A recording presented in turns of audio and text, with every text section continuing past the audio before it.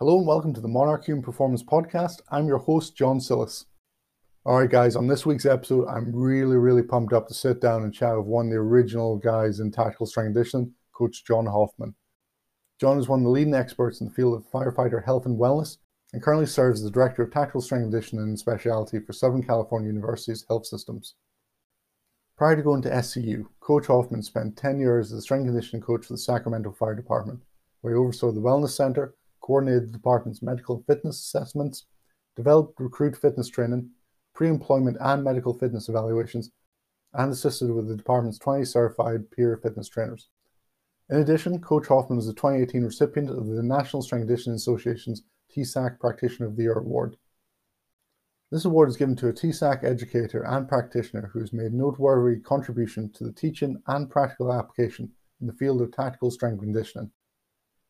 In this episode, John talks about how his career started working with firefighters, some of the biggest challenges he's faced in the early part of his career, how his program and his own philosophy changed over the 10 years he worked with Sacramento Fire Department, and his new role working with Southern California University.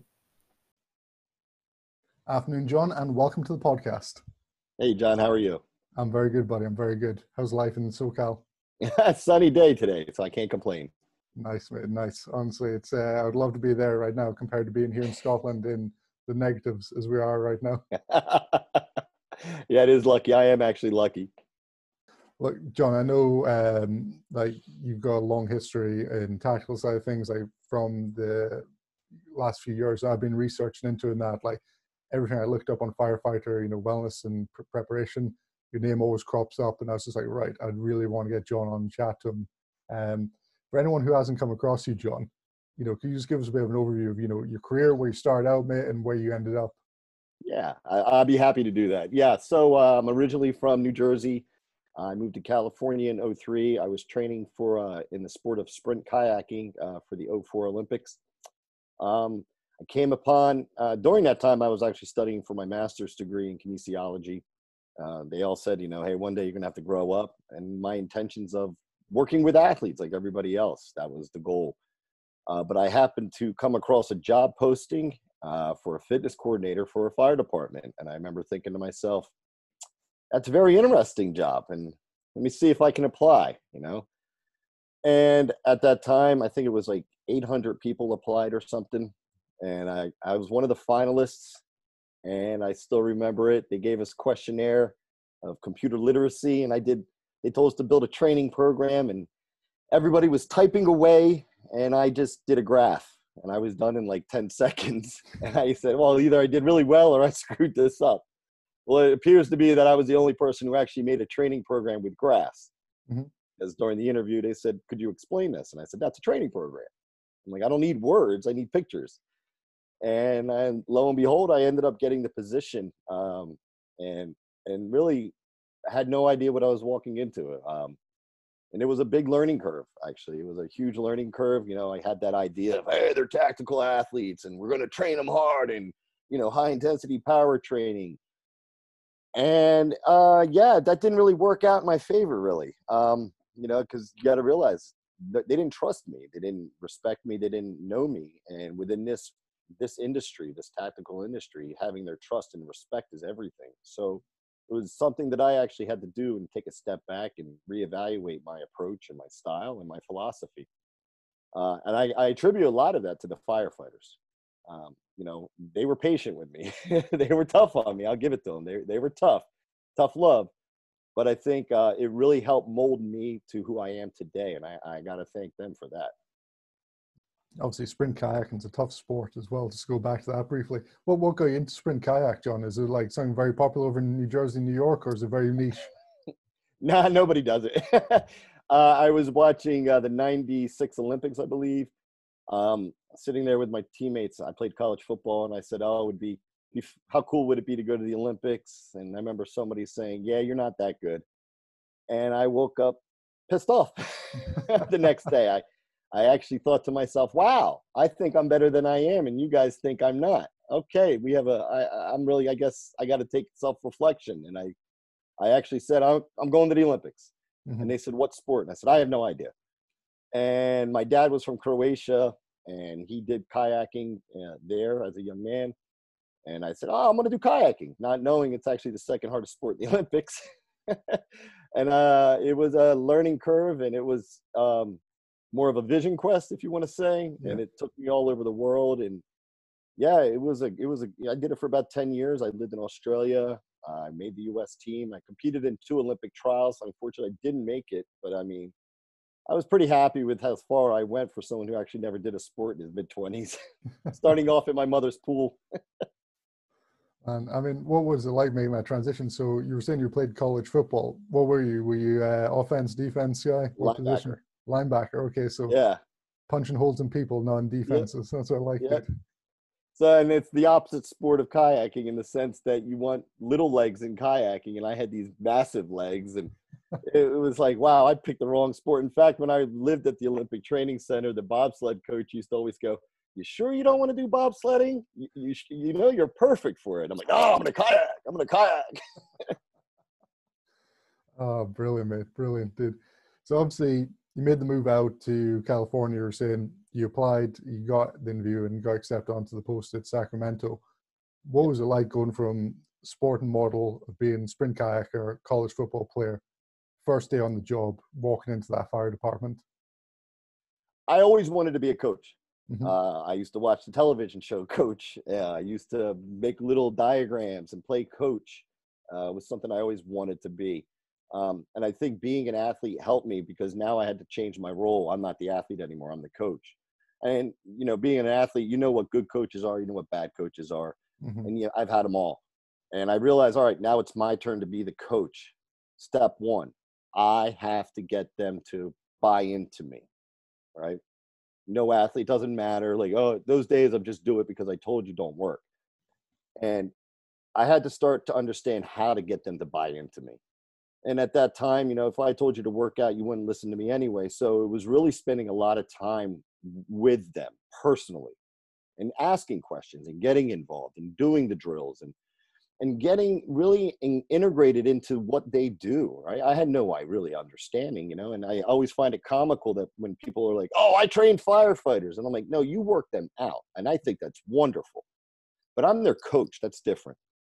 I'm their teacher. I'm their educator. I'm their confidant. They come to me with issues that most therapists may not even hear sometimes, Hmm. right? These strong individuals.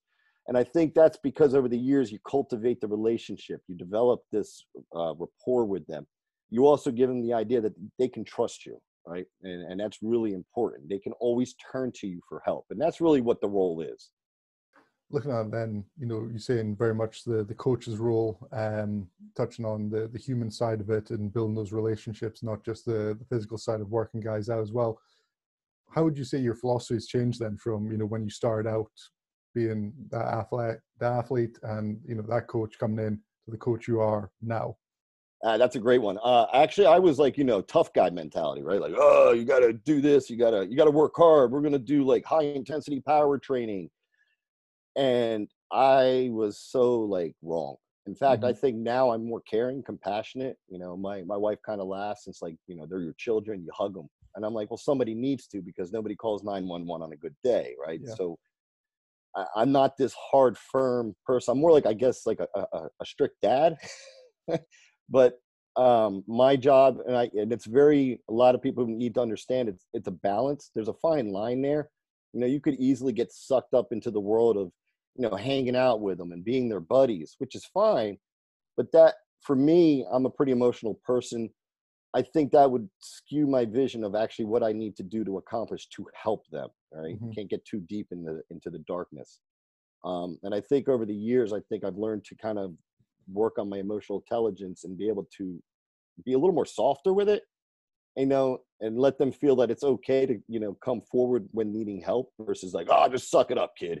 You know, they're broken a lot of times, and pain doesn't leave the body. I remember those sayings like, oh, pain's leaving the body. I'm like, no, pain sucks. Like, Yeah. pain is debilitating. Discomfort's different.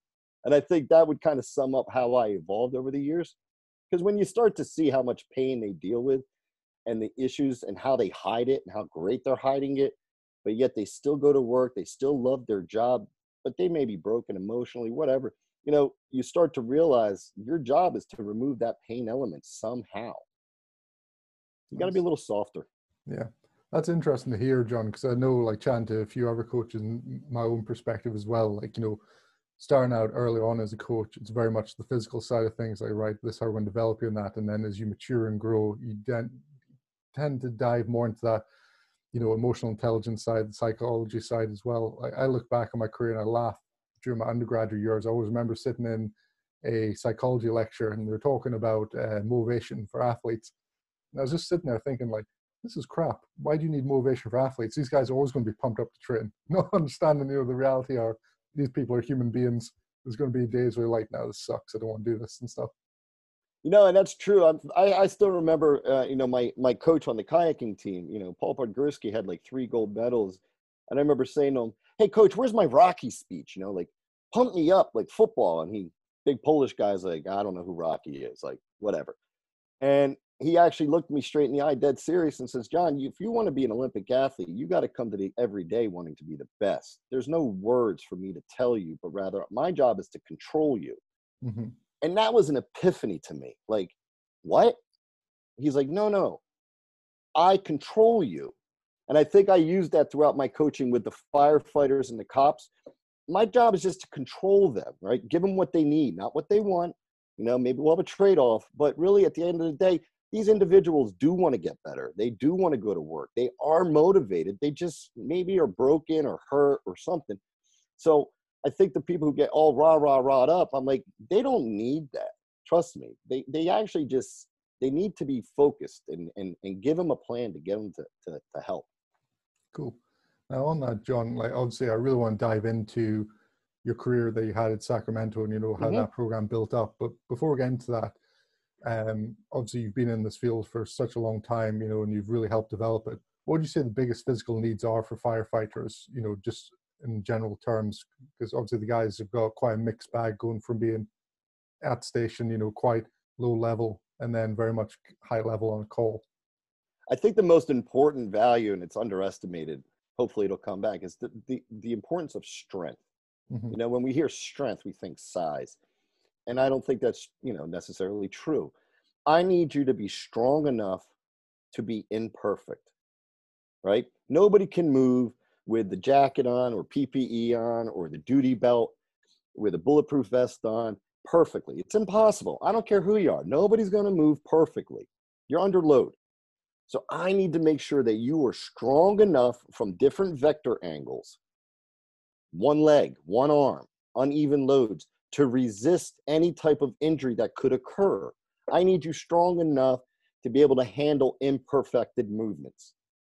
And I think most people focus on heart disease and fitness. And I'm like, fitness is the easiest. Do something that has work related. Go work a farm. You'll get in shape, right? Like, mm-hmm. Heart disease is going to be addressed through nutrition and blood work. Musculoskeletal injuries is going to be addressed by being strong. Yeah. And I'm talking, not functional strong. I need you strong at different angles. And I think that's what a lot of people don't realize. I love barbell deadlifts and stuff, but what about our single arm rack squat, so you can avoid rotation and stuff like this and these different movement patterns. And it usually gets neglected because we always go back to, oh, I'm breathing hard. That was so hard, right? You're like, most firefighters do not spend time fighting fire. They actually are running EMS calls for the most part. So we need to make sure that they're strong, because the physical pain that takes a toll on their body, it impacts everything about them. Not only that, we also get a good residual side effect of, testosterone production and hormonal production when we lift heavy weight. We also can bring down cortisol with resistance training, right? And all of these things are going to benefit them, but everybody wants to make everything high intensity. And I'm like, all you're doing is spiking them more, you're messing them up more. They're already amped up. Now they're wired and tired. We need to kind of bring them down. So with that then, with the strength side, and, 100% agree with you as well, do you have like a set testing battery, or do you make it quite unique to the individual? So, obviously being a college football player, the standards ones, clean, bench, squat sort of thing, that heavy bilateral one, or do you just have it as like, right, I just want you to have a heavy squat, whatever that squat looks like for you, that's what we'll work off.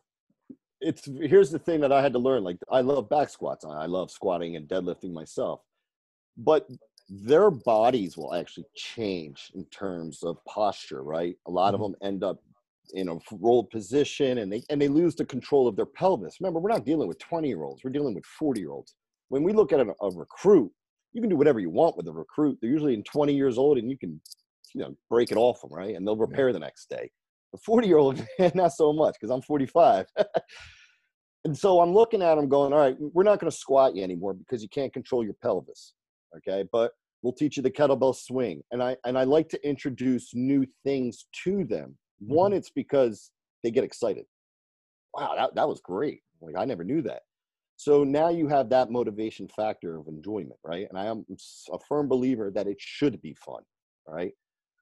The other one is like, introducing single arm kettlebell squats, or, learning how to do lunges again, because they spend more time on one foot than they do two. So I'm not worried about the maximal loads that they can squat and deadlift, but rather how are they moving with, single arm rack squat lunge, and all these odd movement patterns.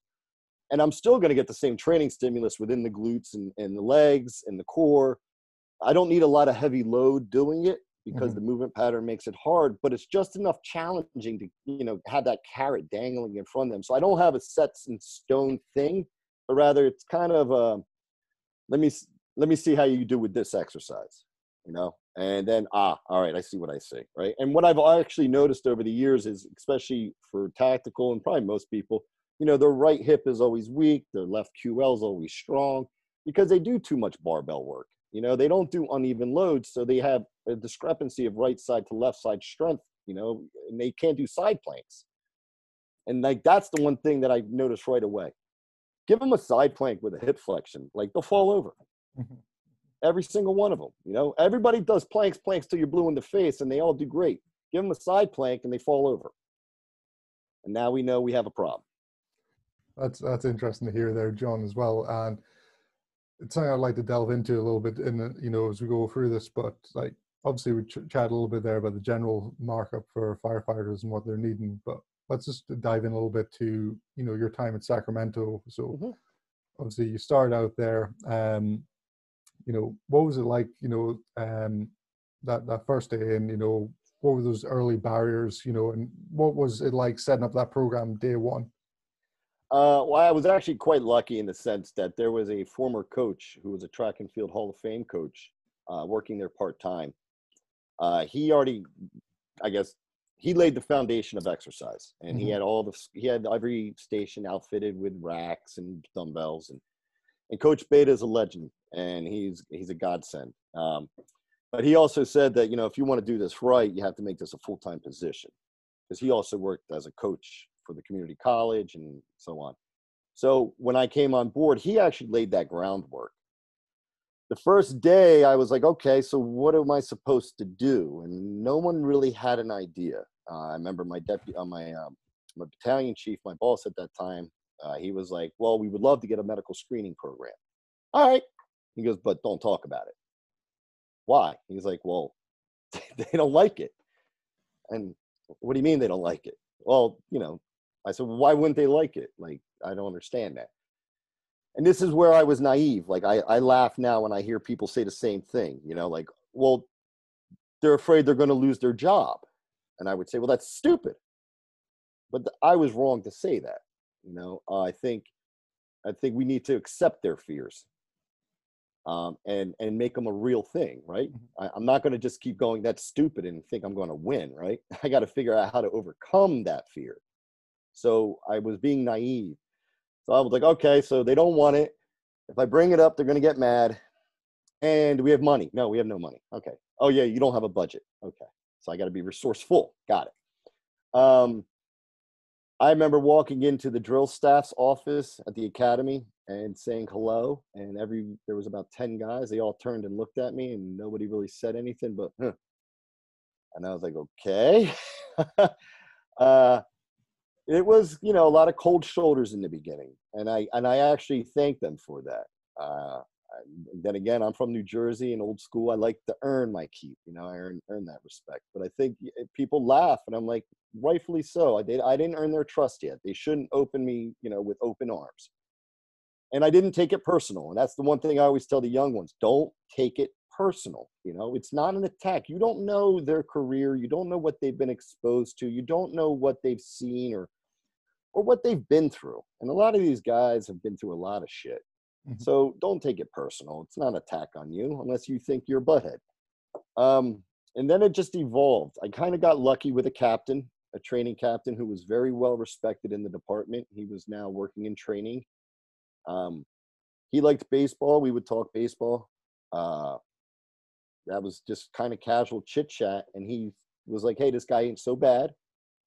And then we started, one guy was like vouching for me, I guess. And then another guy was like, well, maybe he's not so bad. Then we had my first academy, and they're watching, right? They want to see how you do. And they were doing a lot of, CrossFit type workouts. And I brought it back to old school stuff. But I still wanted to embrace their traditions. I think that's important. I wanted their input. What did you guys think? What else do you do? How can I make it better? And that started to open up the doors, and guys would come over and go, hey, that was pretty good how you did that today. And so you're like, whew, thank God. There was a time I got pulled into HQ about 3 months on the job, and the chiefs were all sitting there, and I said, what I do now?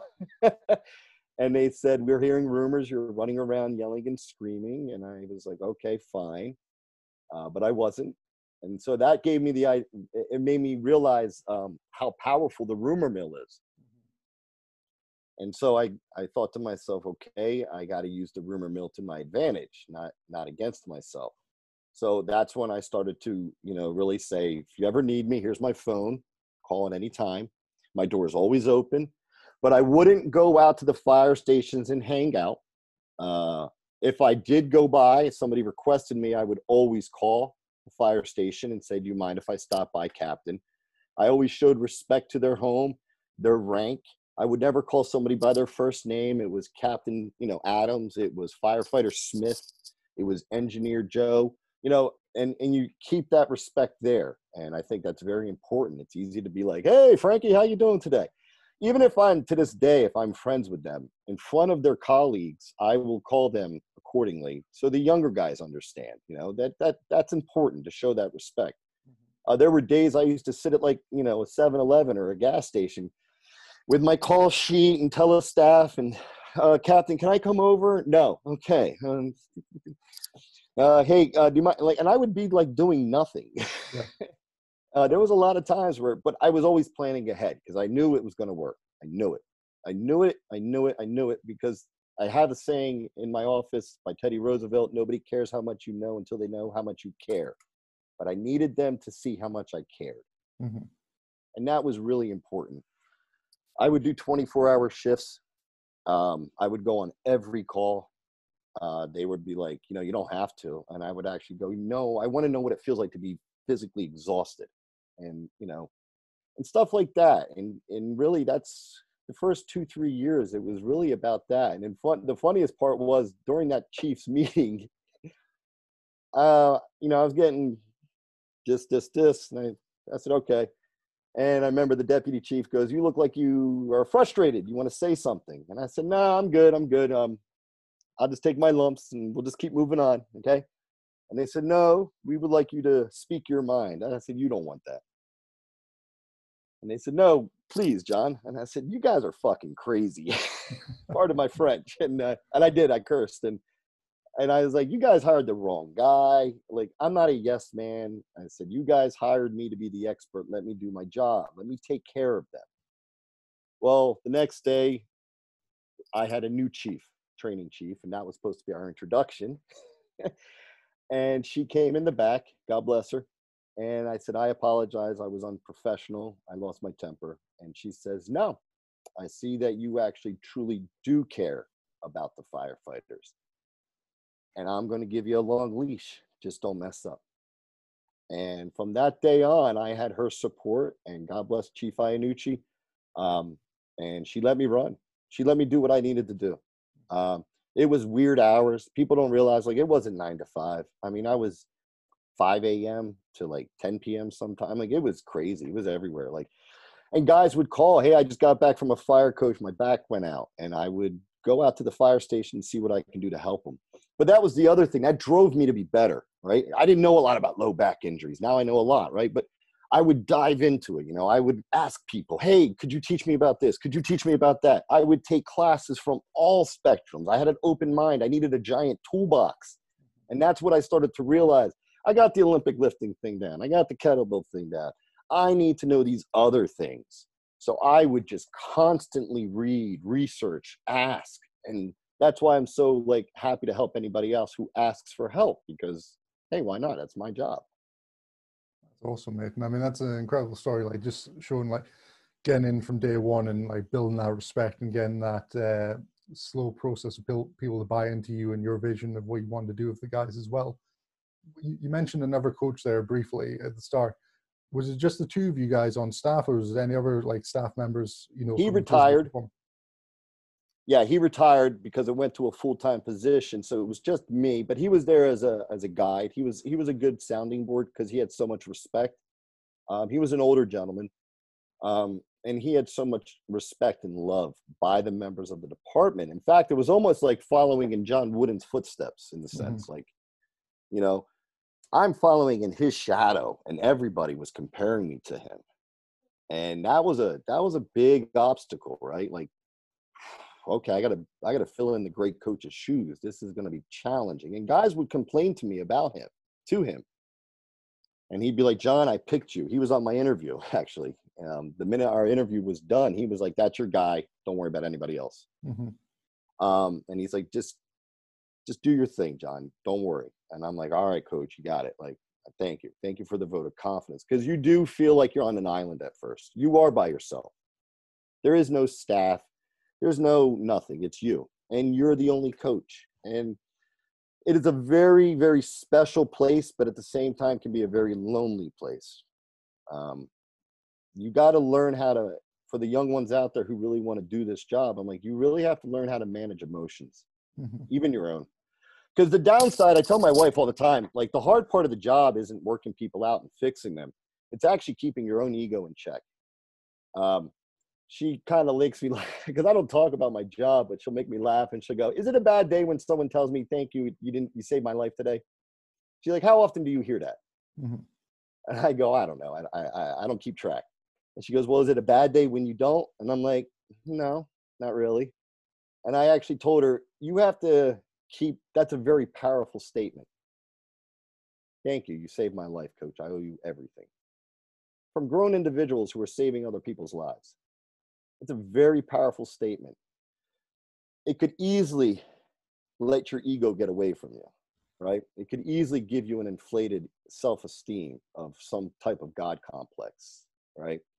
And that easily could distract you from actually doing what you need to do. So I'm like, the challenge is balancing that. Like, I always say, I don't celebrate the successes I'm supposed to do, right?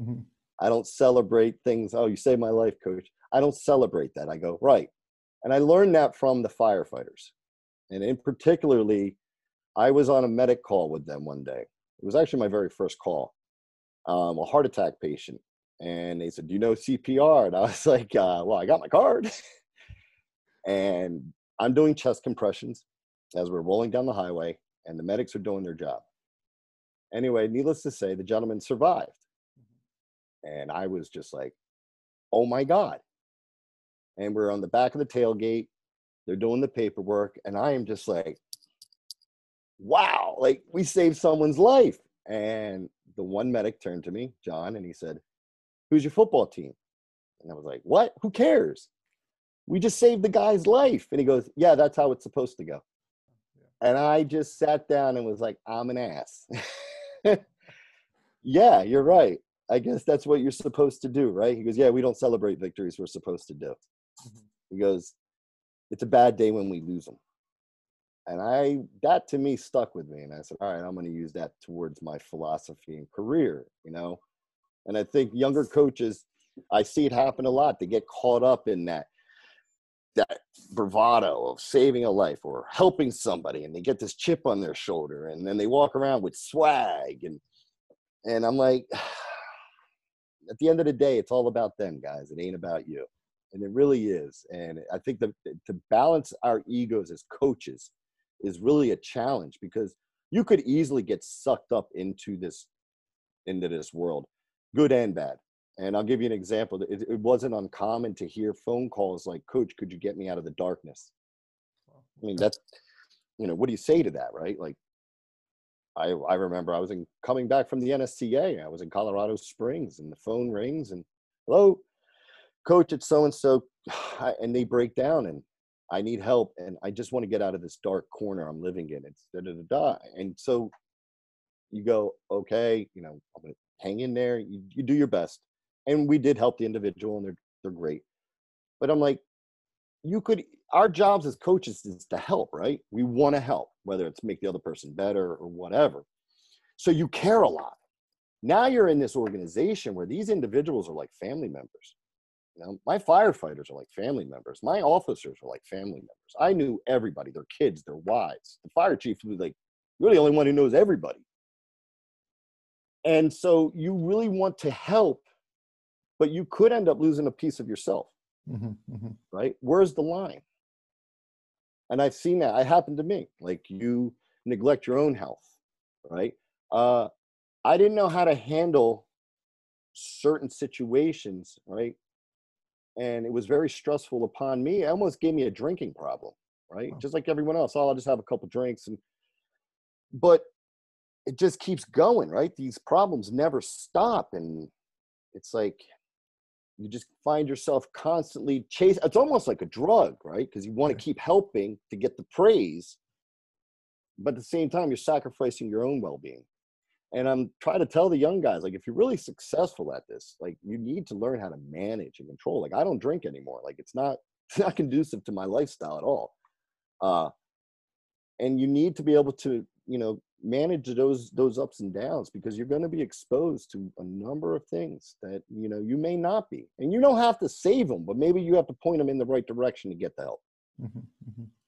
Oh, I mean, that's incredible to hear, John. I mean, thank you very much for sharing that as well. But yeah, just to be that invested in the guys, and like you say, you can get drawn in. And I've had it with athletes, but obviously, you get invested in them as an individual and stuff, but maybe not as deep and dark as what these guys are facing in a lot of cases there as well, especially if it all falls on your shoulders at the end of the day. Because I was going to ask, was it just you for the physical side, other performance staff? Did you have any physical therapists or anyone, around then, or was it all very much just guys who outsource it? Me. It was, it was all me. I didn't have a nutritionist, no physical therapist. I have a network of professionals. I always, you can't do it all yourself. But at the end of the day, I did all the rehab, right? I did all that stuff. I did all the, I rarely ever, what I am actually proud of is saying is that we took the guys who were broken, we fixed them, and then they ended up becoming a fitness group, right? Like, everybody knew working out was good for you. That wasn't the problem. Everybody worked out. And I wasn't the one going, "Hey, you got to do this." I'm like, if you're doing something, great. I don't care. Like, you're working out, right? Like, It all works. And that's where people are like, "Well, they need to be functionally." I'm like, I don't care. If he likes to run, let him run. Like, he's doing something, right? He's making it a priority. What do we care what kind of workout it is? Well, it needs to be functionally. Dude, they're good at their job and they're working out. I'm happy.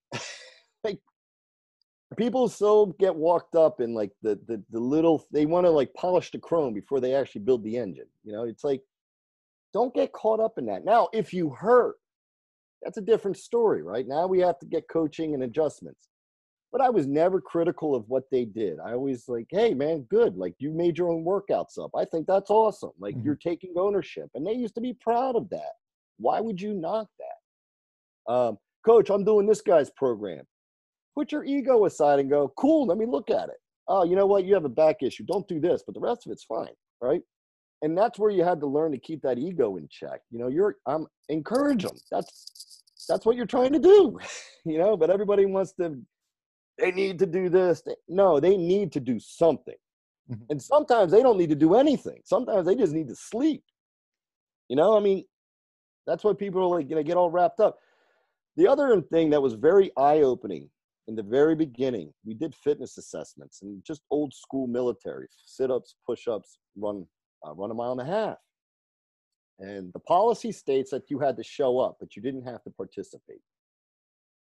So the crews came out, and I remember standing there, and I watched, and I went, the only people that run are what? Runners. Yeah. I don't need to help them. They already work out. And that's why I kind of go to the people who have gyms and they go, I train firefighters. Right. You're training the guy who wants to work out. He's easy. Yeah. I got to get this fat ass guy to do something. That's the challenge. And I think over time, I never berated. We changed up the assessments to be a little less evasive. I wanted them to be fun. It wasn't a science project. It wasn't like a research lab. Just pick 5 things and do them, guys. Here, all right? Like, let's get this ball rolling. Yeah. Eventually, everybody did them. Eventually, it became fun, right? Eventually, it gave me markers to see what was going on when I saw the injuries, right? When you have 800 guys do side planks, you'll see numbers. And so you start to go, okay, I can focus my education on this now, right? But people get worked up in this specific order. I'm like, dude, I had 25 guys for 90 minutes. You think I got to go, everybody's doing this now. I'm like, just go have fun. Yeah. Just do your thing, like push-ups, whatever. Here's what they are, okay? And eventually guys would start going, how can we help? And it made me realize that one day, the first year we did them, like I was everywhere running around trying to show them how to turn on the metronome. And by the 6th year, I remember a young guy, he got a little cocky, and the captain, Salty Dog, goes, oh, you don't want to do these, huh? He goes, no, what's this got to do with the job? This is stupid. And I just laughed and I said, you don't have to. That's fine. I get it. And the older guys used to stand off to the side and just watch. And I'd always be like, hi, you don't want to do it? That's fine. I don't know if they were tired, bad shift. I'm not going to criticize them. If you want to, I'm here. That's what I tell them. Anytime you want, I'm here. No problem. Your back hurts. You don't want, I get it. I wasn't going to criticize them. Eventually, the old timers do it. And the old timer said to the young kid, all right, well, you don't want to do it, huh? He's like, no. He goes, well, let me tell you something, kid. Coach is our 911. When we hurt, we call him, just like the public calls us.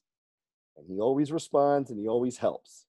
And we do all of this stuff that we're doing today out of respect to him. So if you get hurt, don't call coach. All right, I'll do it. And I just sat there like, did that just happen? Like, did he? Holy, this shit's working.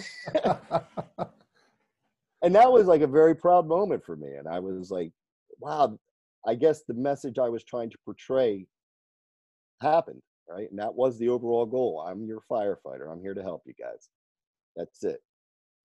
What does this got to do with the job? Nothing. I tell them it's the only thing that's going to reverse what 30 years does to you. Mm-hmm. That's all. I mean, you've been putting out fires for hundreds of years. You didn't need to be fit to do it. But the job will break you. It's just a matter of when, right? And when it does, I'm here, and we just want to make sure we push that out as far as we can. I hope you don't break, but the odds are probably going to be pretty good. And that's really what we're doing. That's incredible, John. And it's great to hear that as well. Like just that process, and like you say there, the old timer turned around to the young one, being like, "Listen, we do this out of respect for John. He's our 911 guy." I think that's awesome to hear there as well. But obviously, you talked a lot about that culture you've built up, and that buy-in you've gotten from the guys and the trust. How did your program change over how long were you at Sacramento? Full 10 years. 10 years. So how did your program develop over that 10-year period? From when you got started, what did the changes look like? How did they slowly get implemented, and how did that build out? Well, that's a great one. So we already had weight room and stuff like that. One of the things I did was take an inventory of what everybody had, right? So if you got to be resourceful, you started to learn what each station had. So if somebody wanted something else, you could switch and move things around, right? And that showed like you cared. I went around and fixed all the equipment personally. I even bought my own leather and foam and reupholstered everything because I watched how they took care of their own equipment. And I thought, well, if I took care of this equipment, maybe they'll use it. Yeah. I came to a meeting one time for risk management. They were talking about injuries and, using all these great ideas of how to reduce injuries. And I remember thinking, well, first I was happy to get invited to a meeting, but now I hate them. Yeah. And so I remember sitting there looking at the injuries and I'm like, what do you guys want to do? And the safety, we have these injuries. And I said, foam rollers. Well, what's that? And I was like, we'll just get a bunch of foam rollers and teach them how to loosen up a little bit. Mm-hmm. And, give me $200. And it was huge. Like, we held a drill for it and the guys loved it. The old timers loved it. Hey, just do this if your back hurts. And guys loved it. It was huge. In fact, this whole city ended up putting them in every department. And that's why I always go back to the statement I learned years ago. How do you get people to use more toothpaste? You make the hole bigger. It doesn't have to be complex. Sometimes all you need is a simple solution. And that's my philosophy. So we started to focus more on the injury prevention side and really taking away some of their ticky-tack aches and pains. Well, then they were like, well, what else you got, right? Now you got their ears. The firefighters like, hey, I love that shit, coach. What else you got? All right. And I applied for a grant. And the fire chief says, you have my blessing. And nobody thought we'd get it. And I never wrote a grant in my life. But we won $1.5 million. Boy, oh boy, oh boy, was this a learning curve. I didn't know what procurement was. I thought you were just going to give me the money and I go buy the crap. But this established our medical screening program. Mm-hmm. I also established a committee in the very beginning because I wanted to know everybody, everything, like workers' comp. So on my committee was workers' comp, safety, EMS. I wanted a firefighter who hated exercise, who wanted to tell me "fuck you" all the time, mm-hmm. because he's the guy who's going to give me all the answers, right? He's going to give me the obstacles. We had a union rep, and this was like my team. And we discuss ideas, and then said, well, if we did that, how does it impact workers' comp? How would this impact that? And I started to learn the inner workings of this big, cobweb. So when I got the grant, it was like, whoa. And now we're going to establish a medical screening program. And it was voluntary. Mm-hmm. And that year's education, I created a heart disease thing. And I showed them, hey, this is how the job kills you. I can't change this. Here's what you can do to help yourself. And we based the blood work off of inflammatory markers, not cholesterol. Mm-hmm. And I said, if you want, after the education, if you want to sign up, there's a paper piece of notepad, just put your name on it and I'll get you in there, right? I had to ensure that everything remained confidential. I had to work and trust my risk managers and workers' comp that they would not receive any paperwork. Everything went directly to the firefighter. No call could ever be said that you're unfit for duty. In fact, the doctors I had to work with and say, look, all you can say is follow up with your own healthcare provider. I had to do all the scheduling, which was a nightmare because you have 800 firefighters and you could only get them in the morning on shift, but in a fasted state. So you only had like 2-hour spots every day. Yeah. And so I was juggling 16 balls, but more importantly, I had to call each firefighter. I personally called each one and said, would you like, even if they had their name on the list, would you like to do this? And there were a lot of times people would be like, Coach, I trust you. Do I have your word? I won't lose my job. And I'd be like, yes, you do. A lot of times I had to put my neck on the line for the greater good, but I wasn't scared to do it because I knew it was the right thing to do. There were times where guys would be like, nah, Coach, I don't want to do it, but I'm going to go to my own healthcare provider. Could you tell me what tests to get? And I was fine with that. I was absolutely fine with that. I had to streamline all the tests like hazmat, USAR, DMV, and now our own. I didn't want to send people over and over and over. Yeah. So we streamlined it into one-stop shop. You only go to the med center one time. Boom, you get all your checks done, right? And that was really huge in terms of scheduling and risk management. Loved that. And we had actually a 98% participation. Wow. Okay. That's awesome. There were times I actually had to walk them, like, hold their hands and walk them there. But it was for the betterment for their own health. And it was so successful. I still remember the day the union rep called me and said, "Coach, we have to have everybody do this." 6 years ago, you guys would have killed me, right? Yeah. And I said, "Why do you say that?" And he goes, "So we're now 3 years into this medical screening program." And he goes, "I did your thing the first year with nothing. Second year, nothing. Third year, something. I'm ready to lawyer up and go fight." He goes, "I just got back from workers' comp. They said covered. No problem. You had nothing. You had nothing. You have something. It's presumptive, done."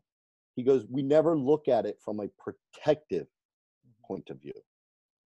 And I was like, I didn't either. Wow.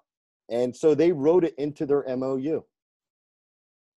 And I was like, wow, okay, now I didn't have to fight mandatory. They wanted it. And then risk management took it away from me so I could focus on other things now. And it's still, I was proud to be able to say that we started that and it's still going, and the fears were squashed. And a lot of guys, we caught a lot. We had one guy who had 8 stints put in.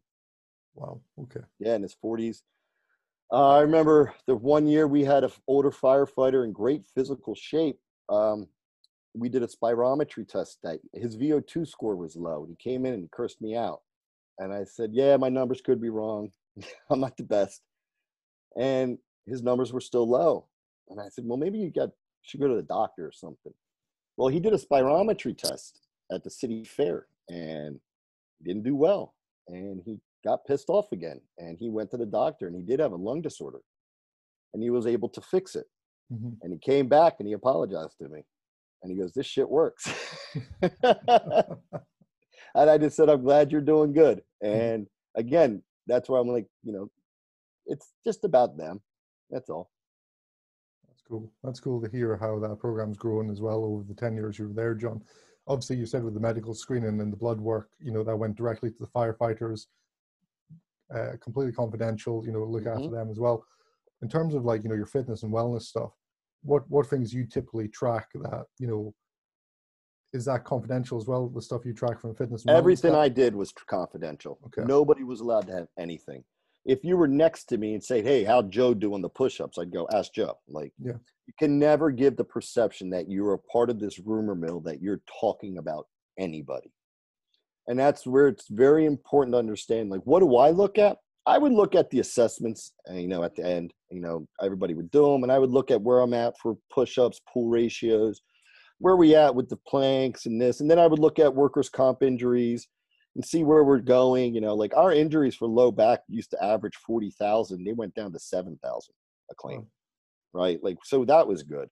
I developed a rehab policy that provided, because I was able to convince the staff now, the administration, it's wasted resources to have a firefighter on the bench doing, paperwork, so give them 90 minutes with me. And then, we can put them back wherever faster. And everybody signed off on it. So you always got 90 minutes a day to work out with me, all the injured, if you chose to, and that was great, because we were able to switch a lot of lost days versus modified duty. So a lot of the severity of injuries were decreasing. Guys didn't need to take time off. They could be on modified time. So it was really starting to work on that end. I did have peer fitness trainers, but they were so overworked already. They were volunteers. I didn't want to crush them, but they were helpful. Guys would do one guy was a bodybuilder and good with nutrition. Another guy was good at CrossFit. And I utilized, hey, you want to learn a running program? Go so-and-so, I would encourage them to seek out their other members. I think it's important. We tend to want to do everything ourselves, but it's impossible. You just work yourself to death. So I take it then, from that standpoint, the department, and I'm guessing the county, that would just measure your program success stuff then just purely on workman comp injury sort of stuff, then that's their data lines that they measure. Yeah, in fact, there was a point in time where we had the housing market crisis in 2008, and everything went to shit, and we had a hiring freeze, and we were browning out stations, actually, 3 brownouts. So there was a lot of cutbacks across the city, and one of them was going to cut me back to part-time. Mm-hmm. And risk management was like, no, no, no, no, no, no, no, no, no, no, no, no, no, no. This guy's just starting. Like, he's only been here a year and a half, and he's actually making an impact. And they said, well, how much so? And they started to look at the numbers, and they even saw like injuries were going down by like $629 a claim. And they were just looking at strains and sprains, nothing really big. And it was a savings of at least $60,000 alone. So with that, they were like, okay, we'll leave him. Like, we won't touch his position. And from there, as one of the fire chiefs said, it was a beacon of the department during dark periods. You know, it did give morale. It did make guys feel something prideful. You know, like other agencies started calling Detroit, San Francisco, and that, you know, everybody was proud to wear the T-shirt, the logo, this idea of fit for life. You know, like it really was something that they were very happy of, and everyone liked just having the coach. So how did they market? Yeah, we looked at numbers and data. But I don't get wrapped up in that. I get wrapped up in the vibe, the feel of my team, right? Like, you know, you can have a losing record as a coach, but still be a great coach. Most coaches have losing records. Mm-hmm. I want to know what the feel of my team is, my department. You know, where do we need to go? What do you guys want? And I would do surveys. I'd give them, I'd let them give me input. You know, what do you guys want? And that was very important. People don't do that. I'm like, it's their program. It's not yours. Give them what they need, and, you know, and build it. You know, what do you guys want to learn about? What did you want? What did you want to see? My first year doing the survey, whoo, boy, the answers were unique. Fuck you, fire the coach. We should be hiring a firefighter, not another coach. I mean, there was some stuff that you just had to laugh it off, man. Some of it was just like, wow. But then you did it a year or two, then you do it year three, and all of a sudden you see the answers change. Then it was another down period where someone said, well, one person I think out of the entire department hated me, but she had issues. And she even brought up in a meeting, get rid of coach. And like everybody in the room just turned to her and said, shut up. Like, you got issues. And they said, the sad part is he'll actually help you if you ever asked. And she was just like, I know. So we didn't really have, I guess, you know, we're not like the military. I don't roll like that with all this analytical data stuff. Is it working? Yeah. Guys look better. People are healthier. Injuries are down. We never had anybody broken recruits. Morale was up. So I guess it was working. Nice, man. Nice, dude. It's cool to hear that and just see like that process through. Obviously, you've left Sacramento now, and you're now at Southern California University. How did that come about? Was that something you applied for? Did you get headhunted into the role? Luck again. I'm a lucky guy, I guess. I'm a post instructor for the police officers for the state, and I helped develop the PT instructor course here. It's a mandatory class, so those who are going to train the recruits don't crush them, right? And I was teaching in Riverside, and one of the lieutenants for LA County, I knew, Joe Dula. He's like, hey, I'm working on a project with this university, and the director there is do you mind if he comes to the class? And I said, yeah, sure, whatever. He goes, he's trying to learn about law enforcement more. And I said, all right, cool, tell him to come to the class. It's 5 days. And we just started chatting, and he's currently my boss now. And Dr. Horgan, brilliant, wonderful man. And his resume is like just enormous, but he's so humble. And he was telling me one time he used to work with the LA Kings, the hockey team, and he was their strength coach. And I was like, oh, that's cool. That's cool. And the cops are doing some drills. And I'm like, yeah, that's really cool. That's cool. And the first thing I said to him was, yeah, but they don't care. And he looked at me like, what? I go, yeah, that's great. They don't care. He was like, I was just so put off that you said that. And I just said, don't take it the wrong way, but they don't give a shit. They're cops. Yeah. And he laughed. And from that, we became kind of close. I went back to Sacramento, and I said, anytime you need help, just let me know. And then about 2 years later, he's like, hey, I'm doing this thing. And do you want to be a part of it? And I was at a crossroads. I think I was kind of bored, I guess, for lack of a better term. Like, I really accomplished everything I wanted to do, you know, within the 10 years at Sacramento. I was kind of bored and stagnant. My wife even saw it. Like, I'm a builder, all right? I'm not a manager. I like to create and develop and then hand it off. Yeah. And I was like, yeah, that sounds cool. Like we could do what I do now, but on a much larger scale. And I said, yeah, I'm ready for a change. Let's do it. And really, that's how it came about. He told the administration, this is the guy I need. And that's really kind of, it wasn't even really a job posting, I don't think. In fact, I think I applied for a different human performance job or something. And they said, well, we're going to do this tactical thing. You want that? And I was like, wait, what? What tactical thing? And really, that's how it started. I was very lucky for Dr. Horgan to come along and just give me this opportunity. That's cool. That's cool. And how's the job sit with you now, John? Is it like is it like 50-50 between like practical delivery and academic, like, in-class teaching, or is it? Oh, I don't do much teaching at all, actually. I would spend a lot of time actually. I do all the rehab and the reconditioning of all the guys that come through, all the sheriffs and stuff like that. I still teach for post. I'm also, I guess, on the private side of things now, more like I got to do sales in the sense, like develop relationships with the other agencies. But I already have a lot of the relationships within the organizations down here from the years of working in the industry. So what we end up doing is basically, hey, John's here. And so people choose to come here to get rehabbed. And then we have our students. And so it kind of works that way. I'm also a salesman, I guess. I don't know.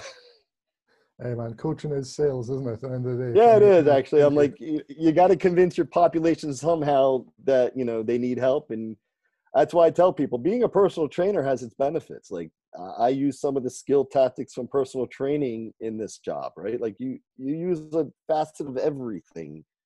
Military people are like, you're the coach, you're the physical therapist, you're the therapist. I'm like, I got to wear like 16 hats. Like it doesn't work like that in public safety, man. And I'm like, and you still have to develop the relationships. You have to meet with the command staff. You have to go out and, really work with workers' comp and develop these relationships outside of the tactical community. Yes, because it's going to be the betterment of the good of the officer and firefighter, but, working with workers' comp and risk managers and safety officers and administrators, like and sometimes they feel neglected. So you may have to help them too, right? So at the end of the day, you're just helping a lot of people. Definitely, man. Definitely. Now, I mean, John, you've been in this field for like a number of years, and you've put out a lot of great resources and information out to help, other people help out their departments in their field as well. But I'm keen to know, what you go to for your own development as well. I always ask everyone who comes on the show what they engage in for their own CPD. So on that, have you got a book, an app, or a website recommendation you found useful for your own educational development? Wow. Well, one thing I often do now is I practice Stoic philosophy. Mm-hmm. So I read my daily Stoic every day. It helps a lot, especially in today's chaotic world. But it helps me to balance my own emotions. I'm a very passionate, emotional guy itself. But it helps me to keep things into perspective, reading, writings, of great leaders and such. So what I often do is read that. I probably write that. I still am an athlete at heart. I still work out every morning, right? I take time for myself. I read that and I have my daily thought.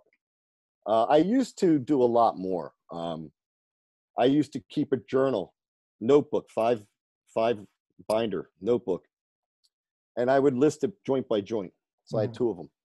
And no matter what I read that day, I would log it in. If it was on the low back, I would write it in that chapter of low back where I saw it and what I learned. And now I have like novels like this. I could probably write a book of everything from behavioral to the heart disease, to low back pain, to different programming. It's amazing like how much you actually learn if you just learn one thing a day. Yeah.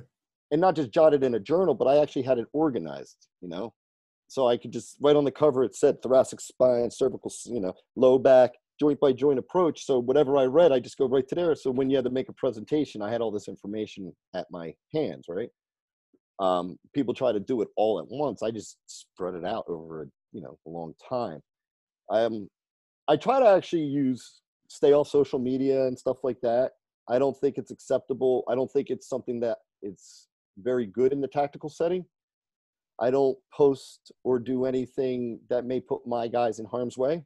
And I'm not an I, my, or me guy. I don't sit there and go, hey, look at these guys I trained today. I may take pictures of something cool that we're doing, but I try to keep the privacy of their lives to them. They're already put in harm's way. And a lot of people need to understand that it's very important. Like, I get social media, but don't be the I, my, or me guy. Don't get caught up in that little rabbit hole. And so I try to actually just stay away from it. What I do read is other things. I think it's very important for us to develop other areas of our lives versus just training all the time. Yeah. I read Success Magazine. I read other stuff, arts, entertainment, and you'd be amazed where the creativity of ideas come from. You could find something read something about a musician and go, hey, you know what? I could actually use that same idea over here in training. And it's pretty cool to see how there is a lot of interrelations in different industries. Yeah, I think it's important just to, have a broad spectrum of interests and research out. I know myself this last probably year, I spent a lot more time on, just emotional intelligence, so stuff like that as well. And then also, I think in this current climate, financial intelligence as well is a big thing for everyone, I'd say. See, and I did that already. I had an economics degree. I have a Series 7's license and a stockbroker. So I kind of got bored. I like to expand my horizons, and I stay up to date on the training protocols. But at the end of the day, I like to read the old stuff, like what the USSR, the former Soviet Union, and those old training, because, man, it's just mind-blowing how far advanced they were, and all of a sudden everybody thinks they created something new. And I'm like, no, they did it in like 1949, And so I love history, and stuff like that. So I wish I could give you a specific thing, but I think at this point in my life, I kind of try to just go with it a little bit more instead of being so structured and just everything is training. Like if you were to see me at a conference, I could promise you I'm not talking about training. Yeah. I'll talk to you about anything else, but I probably won't talk about, because again, that balance. I don't want to get lost up in this world. I get it. When you train athletes, it's a lot of fun and it's kind of that camaraderie. But at the end of the day, I used to go home with a very heavy heart. And, you're surrounded by a lot of bad stuff. And, you got to really learn how to manage it. I don't talk about my job really, unless it's funny. My wife understands that. And you got to protect your loved ones from it, but it's not their responsibility. It's yours. And yeah, you do deal with death. You do deal with some serious issues. And it, if you are a good coach, you probably care. So you have to learn how to manage that. That's awesome. I mean, I appreciate you being open and honest about that sort of stuff as well, John. It's great to hear, me. Obviously, this has been incredible conversation with you, John. I've really enjoyed the chance to sit down and, chat away to you, but it's been something I've been looking forward to for a while. For anyone who's been listening to this, who wants to reach out and connect with you or find out a bit more, what's the best ways they can do that, John? They can reach me at my work email. It's John Hoffman. That's JOHN HOFMAN. That's one F at SCUHS.edu. Southern California University Health Systems.edu. That's usually the best way to get a hold of me, and I'm always happy to help anybody out. Actually, if anybody ever asks for help, I'm always happy to do it. I did not get here alone. I did not get here by myself. Rob Orr, Mick Sterling, Rob Rogers, Tyler Christensen. I mean, these guys are just as, if not smarter than me. I just happened to be lucky at the right place at the right time in an industry that was just starting out, to be honest with you. I can't tell you how many of these guys, man, the list can go on. Joel Rather, Nate Palin. There's so many great coaches in this industry. Logie over at the 10th group, up that I think the older guys can learn from. And that's important. So yeah, if anybody ever needs help, please feel free to ask. I'm not one to go around giving it, but if you ask, I'll definitely do it. No, that's cool. Appreciate that, John. Thank you very much, mate. And once again, thanks for sitting down, chatting with me, bud. Yeah, my pleasure, John. Thank you for having me. No problem, John. Take care, buddy. Thank you. Hi, guys. Really hope you enjoyed this week's episode of the Monarch Human Performance Podcast. I just wanted to say thank you for your continued support to the show. We're slowly growing each week and getting more and more downloads, which is truly incredible for such a niche-specific podcast. To continue supporting us, can I ask you to do me a simple favor?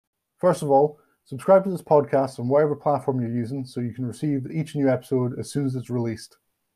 Secondly, if you found something educational, if it made you see a different perspective, or if you took something away from this podcast that made you better, please leave us a review, as it means a lot to me, and please share the show.